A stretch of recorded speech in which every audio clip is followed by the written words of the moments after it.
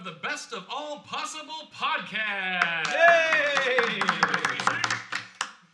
That's nice. You represented there. Yeah. Shut up. You're not introduced yet. Oh, damn it.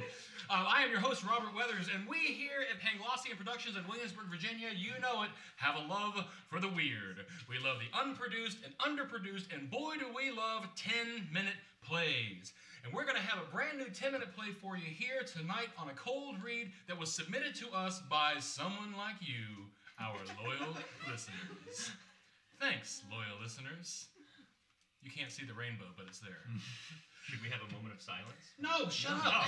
You're not introduced yet. I want to introduce somebody else first. Our very special guest, Mr. David Catanese. Hey! Thank you for having me on the show, Robert. Thank you I'm very glad much. to have you back. Last week was your very first episode. It wasn't was. And I came back. That should tell you something about this podcast, that I returned.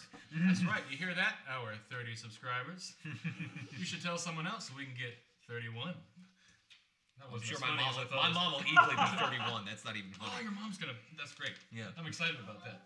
So, Dave, we're at the part of the show where I ask you a question that is tangentially related to the play that we're about to read. All right. So, here's the question: have you ever been on an actual picnic? An actual picnic? Oh wow. You know what? I don't think I have, unless you include like eating outside when I was in Boy Scouts. I don't think I've ever actually been like an honest guy with the basket and bringing the wine and all that stuff. I don't think I've ever actually been on a picnic. I don't think so I have. I wonder, would you consider it to be an actual picnic if you didn't have a checkered cloth to sit on? You know what? I think you just need a cloth. It doesn't have to be checkered. You need something that's durable, that's gonna like not basically keep the crud off your But you butt. still got to tuck it into the basket, right? Well, yeah. Oh, okay. Yeah, so that Yogi Bear can steal it and steal your picnic basket. I mean, that's kind of... Sound logic. We like that here Exactly. on the Best of All Possible podcast. Well, thanks, Dave Cat. We're glad to have you here. Oh, by the way, we call him Dave Cat. Yes, please. Me and Kurt were the only people clapping. That's all right. That's fine. I get that all the time. So today we're going to read a play called The Picnic by Mark Connick. And we have two other actors joining us here to read through this. To my left is the loudmouth you've heard already 6 times on the show. Welcome back, Kurt Smith. Oh, he's gone quiet. He's crossed his arms with his special scarf. I ain't saying nothing. Got it. Oh, yeah. Except for that. And that. And that. And cue the Looney Tunes music. Kurt, welcome back. In all sincerity. Oh, That's great. Shut up. good to be here. All right, Sharon. Sharon Holland, you're back. Yay! How's it going, Sharon? It's going. Have you ever been on an actual picnic? Yes, I have. With a blanket With a blanket and a basket and a basket and wine? and wine, and it was in a graveyard. Hold on, we're not reading a play anymore. Tell me about this. It was actually one of the first dates with my husband. He put it all together, and it was in a graveyard because it was actually a musical group playing in the graveyard. Oh, I was about to say that is a hard roll of the dice, and someone hit 7. Yeah. So what musical group was this? Coyote Run. I know every member of that band. Personally, yes. That's not a joke. Wow. Yep, they were playing in a cemetery in New York Town, and Huh. lots of people. It was a big picnic. Awesome. Yeah. Well, we're glad to have you all on the show here today. Once again, we're going to read The Picnic by Mark Connick. And there's 3 characters in the play. So I'm going to assign the roles here now. For those of you listening for the first time, this is a cold read. These guys have not read the play before. The only thing that they know is their cast, or who they are cast as. And so I'm going to let you know that now. Kurt, will you please be so kind as to read the part of Albert? Sharon, will you please read Helena? And Dave Cat, will you please read Norman? Part I was born to play. That's right. I am going to read the stage directions, and I'm also going to read a brief statement about the play that the author has given us here on the front page. You can follow along with me if you'd like.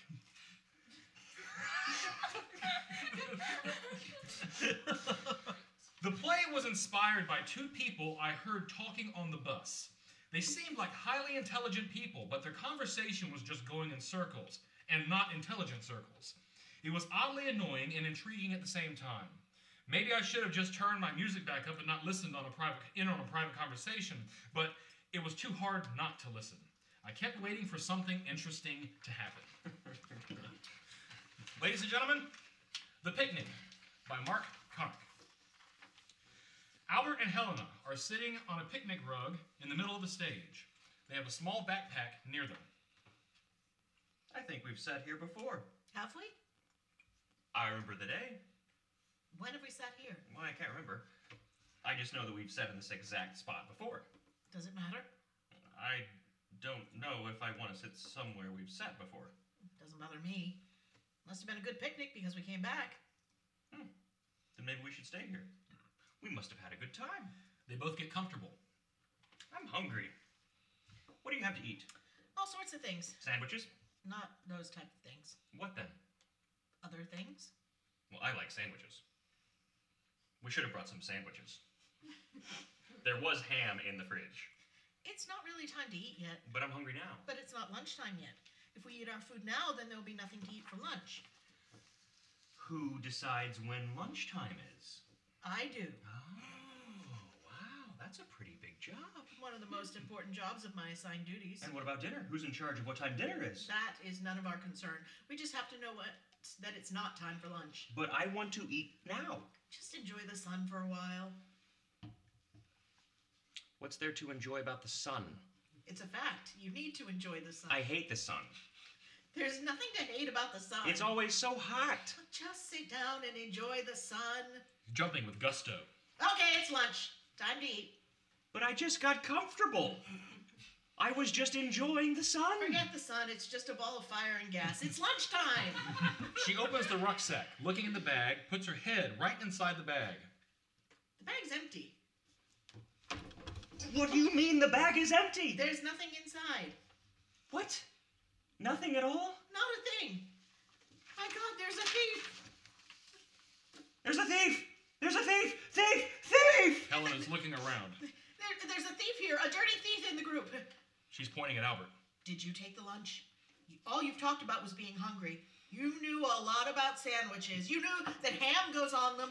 You must have taken the lunch. You were the one that was hungry. No, I didn't take the lunch. I was just waiting for lunch. I was waiting in this hot, unforgiving sun. My God, it's so hot out here. Oh, how I hate the sun. It's burning my skin. You took the lunch. It wasn't me. I didn't take the lunch. You must believe me. I'm still so hungry.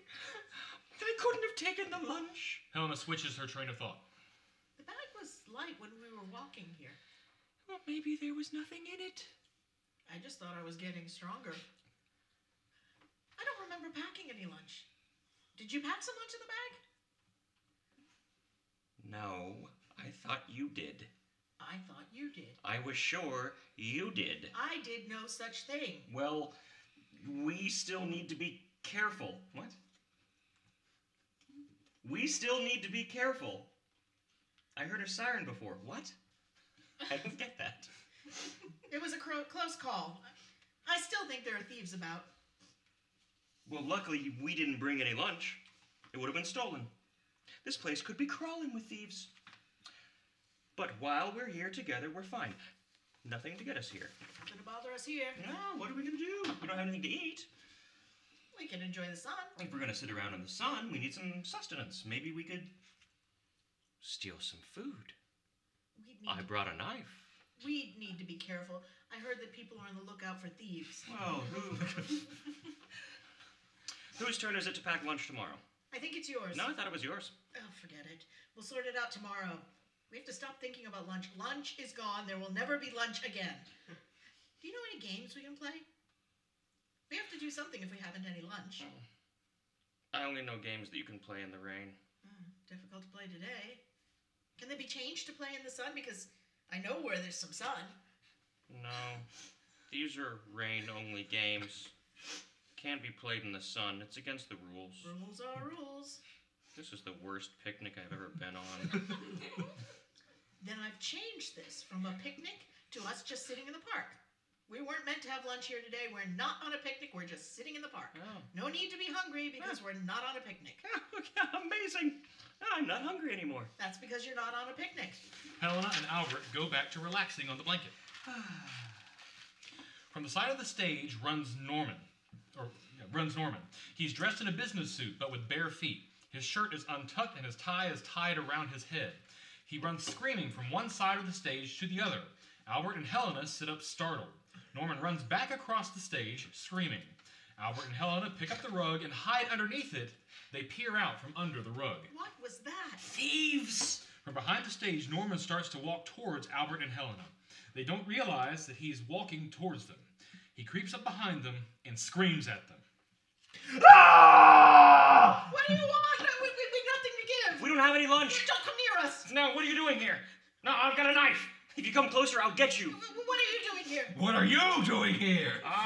You've got a tie stuck in your head. It's war out there, haven't you heard? We're having a picnic. But we didn't bring any food. You can't have a picnic without any food. It means that all we're doing here is just sitting here. We thought we brought a sandwich. You look so hungry. I can feel my stomach starting to shrivel. You're going to fade into nothing. Look at his face. What's the matter with my face? You look hungry. He's squeezing his cheeks. You've got no color in your face. You're pale as a ghost. Who are you to tell us how we look? My face does not feel like it has no color. I feel pale. I feel like I'm going to faint. I feel like I need something to eat. Your face is fine. I know where we can get some food. Where? Have you got some with you? We're not that hungry. We've got ham in the fridge at home. In the city, there's food everywhere in the city. The shops are full of food. People are just taking it. Well, how much food is that? As much as you can carry. They've just broken into a hamburger shop.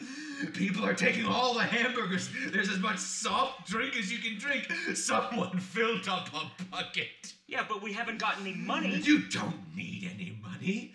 Everything is for free. I can take you there. Can you take me there now? You're not going. None of the food will be free. He can go. You don't have to go. You're not that hungry. We can have something at home. I could make some soup. I could put up some potatoes from the garden. We're not going home soon. It's too early to go home. We can go home now. But I'm not hungry. Oh, but I'm hungry now. We can bring enough for you. Will there be enough for her? Definitely. But if we don't leave now, there'll be nothing left. I'm not going. Stay here and enjoy the sun. I just thought of some games we could play in the sun. We could play tips or throw an invisible frisbee. I'll bring you back something. I'll take the bag and bring you some food back. You can wear my tie. You need protection. Norman puts the tie around Albert's head. For me? Let's go. I'll be waiting here for you. Don't be long. Why don't you come? There's not going to be any food. I'll bring you some hamburgers with tomato sauce. I know you like that. Come on, we need to go. Norman and Albert leave the stage. Helena sits for a while, then decides to walk off in the opposite direction of Norman and Albert, leaving the blanket. After a short while, Norman returns to the stage, dragging Albert by his legs. Albert looks dead. He brings him near the blanket and covers him with the blanket. Norman takes the tie off Albert and puts it in his pocket and leaves the stage. After a while, Helena comes back onto the stage. She's wary of what's under the blanket and stalks around it. She goes and has a look under the blanket and notices that it's Albert and tries to wake him. Albert, what happened to you? Albert, what happened? She's shaking him. What happened to you? Wake up! She's afraid he's dead. What did he do? She takes the blanket, makes a pillow, and puts it under Albert's head. What did he do to you? What's the matter? Wake up! What's happened to you? Albert! Albert! He sits straight up. They thought I was dead, I thought you were dead. but I'm not. What happened? All the food was gone when we got there. There were only radishes left, the worst of all the vegetables. What did you do? What happened to the people? Now look what I took. He takes out 2 carrots from his pocket. You said there were only radishes. You know, he dragged me all the way. I thought it might have been a game until he kicked me, and then he punched me. He punched you? Everyone was punching everyone. Well, what did you do? I got someone with my knife. Did you kick him too? You want a carrot? I hate carrots. Me too. He throws them off the stage. I'm so glad you came back. Helena takes the blanket and sets it out again. They both sit on the blanket. I think we've sat here before. Have we? I remember the day. When we've sat here? I can't remember. I just know that we've sat in this exact spot before. Does it matter? I don't know if I want to sit somewhere we've sat before. Doesn't bother me. Must have been a good picnic because we came back. Well, then maybe we should stay here. We must have had a good time. They both get comfortable. I'm hungry. What do we have to eat? All sorts of things. Sandwiches? Not those type of things. What then? Other things. The lights fade as they're talking. The end. Hey! It certainly goes in circles. Wow. All right. Wow. Well, thanks everybody. That was an awesome read. We're going to enter into the part of the show now where we have a brief discussion about the play that we just read. And I want to start with our first impressions about the play. Sharon, you have an interesting look I'm on your processing. face. Oh, she's processing. All right, so we'll start with our special guest, Dave Cat. yes. What are your first impressions about the play? What did you like? Not like? Anything up front? Well, it's got a real strong Beckett feeling. Samuel Beckett, Waiting for Godot, very much so. I got that right up front with a lot of the dialogue. Yeah, I think you're right. And then with a lot, it really very much is that nature of things where really like nothing is going on. So it was like halfway in between for me, like halfway between, Waiting for Godot and like an episode of Seinfeld. Really is the feeling that I got from it. Tell me more about the Seinfeld. What do you mean? Well, Seinfeld's the show about nothing. Sure. This is a play about nothing where something random happens in the middle and then it goes back to normal. And turns out to be totally meaningless. Completely meaningless, yes. So that's the feeling I got from it. It's, this is just somebody comes in, something kooky happens with a one-off character, and then gone. That's just the feeling that I got from it, personally. Sure. Yeah. Yeah, so it's really, if you see it like it would be very reliant upon the actors to get everything done. Sure, in all right. the play. Yeah, I agree. What do you think, Sharon? She's still processing. It's 98, 99. It was funny, but buffering. generally speaking, it's not my cup of tea. I'm not really into the Beckett-esque Mm-hmm. type. I just made up a word. Beckett-esque, you say. Beckett-esque. Yes, his Polish cousin. Make it risky. Yeah, and Seinfeld sort of thing was never really my. But it was funny to have to love the sun. Yeah, I thought that was really clever and funny. Very well written, especially the part about loving the sun. Yeah. And then the sun being too much, right? With for poor Kurt / Albert over here. Yeah. Wait, any first thoughts, Kurt? I agree. It's Beckett-esque. And very I think Dave, you're right. It's Seinfeldy too. So I think the challenge then for the actors is to imbue these things with more force and more importance and more stakes than are actually there, which Seinfeld does really well. Yeah. And so does Beckett. I got to see Ian McKellen and Patrick Stewart doing Waiting for Godot, and I had read the play before and I didn't like it. Sure. But I saw them and I was like, oh my God, this is brilliant stuff. So I think a play like this has to have a decent amount of workshop time to find where the shifts are and where the meaning is. I have to say, hats off to the readers and also to Mark Connick, because it felt like, listening to it, that the stakes were really pretty high, even just on this cold read. And not just because of the volume, but with the general intensity that was given, not just the intensity, but the retracting of that, and the areas of calmness within the script as well. I think you found many of them, and it was really important. If you stay obviously at a heightened place too long, it no longer becomes interesting. Yeah, and I think I was feeling that at some points throughout. I was like, we no longer have anywhere else to go, so we have to drop it back down at some point. And I think, a second read, and that's what rehearsal is about, is finding where you can build and then where you can relieve the pressure so that you can build again. That for me, I think, would be an interesting next read for this play. I think it's fantastic. I think there's a lot to mine here. I think a lot of that was naturally built in, so yay Mark. So Yeah, yay Mark. Yeah, Mark. Good job, Mark. Yeah, you did a great job. It's a really well-written piece. I have a question that's sort of an acting theory question for the table here. Do you think that the moment before matters in plays like this? Does it matter what you were doing? No. No, you don't think so? No. In this play, no. In other plays, yes, but in this one, no. Anything off the top of your head that you can give an example about? For example, Waiting for Godot. Does it matter what Dee Dee and Gogo are doing in the moment before in Waiting for Godot? No, because they're about to explain everything that they're going to do on stage and why they're there. So that's why. So in this play, it gets the same feeling where that doesn't matter. But in other plays, it totally does matter, like what you were doing right beforehand, so that you can build up your performance. I'm sorry. No. I was going to interrupt you. I think I should clarify. I think it doesn't matter exactly what you're doing because of its cyclic nature. I think it matters that you have the motivation or the impetus behind it. Right? So clearly at the end here, we're circling back to the beginning. Front, right. Right? So if we can just bring the impetus at the forefront, we don't have to know their backstory coming in. We don't have to see, it's not Death of a Salesman, right? Right. It's something different. But I think the importance and the energy is important coming into it. You have to begin. You can't warm up in the middle of certainly a 10-minute play or any play. Oh, yeah, sure.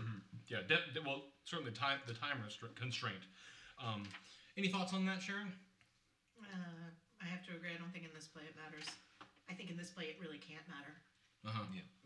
Because you go back to where you started, and Yeah. so the problem would be if we come out of that heightened middle towards the end section and go into that in the beginning, then there's no place for it to go. So how specifically would you say that you would inject that impetus here? My first thought in something that's cyclical is to think weariness, but I'm not sure that would work necessarily in this play because they don't seem to be weary of where they are. Well, you know what day it is, Robert. It is. Oh, wow. We're recording this on Groundhog Day, by the way. 6 more weeks of winter mud, bud. Thank you, Punxsutawney Phil. Oh, thank you. Our stage manager, Rachel, just gave me the 2-minute sign. Either that or she said something very rude in British.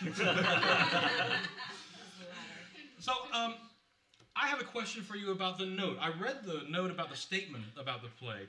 And so does the author's note about these being intelligent people flavor this for you? Did it influence how you read this? Were you thinking about that at all? No? Kurt says no. Maybe a second time I would try to incorporate that more, but I was just reading. Sure. When you said the note, I was reminded of an incident I had on the Metro in DC with my husband and a group of guys who were obviously very intelligent and very well educated were having a conversation that just was A, going nowhere, and B, made no sense. And it wasn't that I was more stupid than they were, not that it didn't make more sense. It's just the conversation just didn't make sense. And so I felt like when I heard that note, I felt like, been there. Right. So. Any thoughts on that, Dave Cat? Well, I kind of played the wild card in this show, so I mean, it really it didn't really flavor anything other than like that he's coming in a suit and tie with it tied around his head with no shoes and socks on. So that alone is gonna. I want to have another podcast about what the hell your character was doing. Obviously, there was a moment after you walked in, and I was like, "Wait, they're in a post-apocalyptic society." Like, I was like, "There's no food. There's no what." Well, the playwright is Australian. Just want to throw that out. Mad Max, anyone? Oh, that's where you're going with that. No. All right. Well, that was good. We just got the swirly symbol of death. One last question. At what point in reading this, and this was the first time you read it, as we established earlier, so I think this is a fair question. At what point did you realize that this was going nowhere? Within the first couple of lines. Within the first few lines, just because familiar with Beckett and Ionesco, because that's what their plays do. Go in circles. Any thoughts on that, Kurt? I don't know. Maybe my ears are slow, or maybe my brain is, or I'm not as smart as the people this play was written for. But it wasn't really for me until the end, because things changed, right? I mean, they talk a little bit about food and a little bit about sun and kind of a recurring nature, but really at the end, and you're like, oh, okay, yeah. I think for me, it was the son business that really struck that home to me. That nothing is actually going to happen here because he's not even getting out of the sun, even though it's bothering him so. He's just staying there. My sensitive skin. That's very sensitive skin. Well, guys, I want to thank you for coming out here onto the show and for reading The Picnic with us. We want to make sure that we thank Mark Connick for his awesome work. Thank you, Mark. Thank you, Mark. And, of course, we want to thank Lauren Watkins and Zodiac Productions. Thank you, Lauren. Yay! We want to make sure that you hit that subscribe button so you get a brand new play every week. And make sure that you're visiting our new Facebook page. It's the Best of All Possible podcast. Make sure you follow us there so that you can get updates about the show. And if you have questions or about the play or that you want to put to the author, make sure you put them there and we'll do our best to answer them for you. If you'd like to submit a play yourself for consideration, send it in a PDF file to literary@panglossian.org and we'll make sure that we read it and consider it for the show. Thanks so much for listening, and we'll see you again next week. Bye, everybody. Hey!